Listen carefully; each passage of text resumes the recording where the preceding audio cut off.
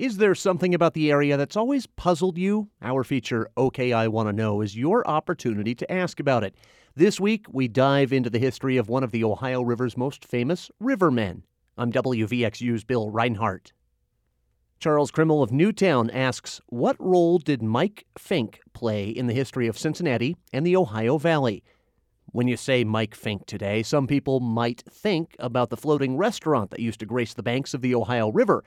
It's gone now, but it was named after the actual Mike Fink.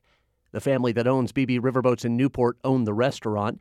Owner Alan Bernstein says they bought it in 1975. If you own a boat or a restaurant named Mike Fink, then you needed to understand what was all involved in Mike Fink. There are two Mike Finks to consider. One, he says, is the Disney version featured in the 1956 film Davy Crockett and the River Pirates. What did you say? He wants to know who the captain is. How long you bushwhackers been holed up in the backwoods? Everybody knows who the captain of the Gully Wumper is. It's me, Mike Fink, King of the River. That Mike Fink was played by Jeff York. I am the original ringtail roarer from the Thunder and Lightning country. I'm a real snorter and a headbuster. I can outrun, out-jump, out-sing, out-swim, out-dance, out-shoot, out-eat, out-break. Out-talk? Yeah, out-talk, out-cuss, and out-fight anybody in a whole Mississippi and Ohio rivers put together.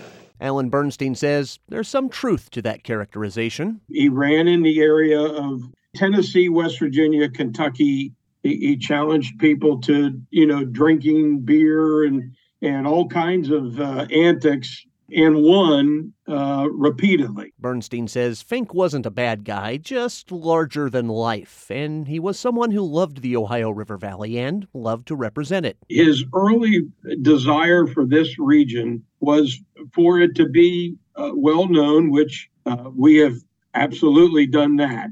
And he wanted to prove that there were people that cared very much about the region. Professionally, Fink was a keelboat operator, and Bernstein says it's likely he helped move settlers and their cargo here. The river was the interstate highway of those days.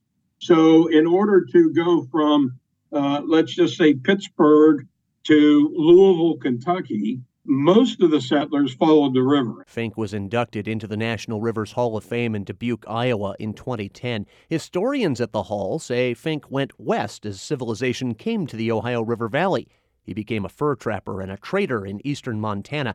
One common story has it he tried to shoot a glass or a bottle off the head of another man, but missed and killed the fellow. The man's friends then shot and killed Fink in 1823 near what is now North Dakota. But Fink had an impact while he was alive.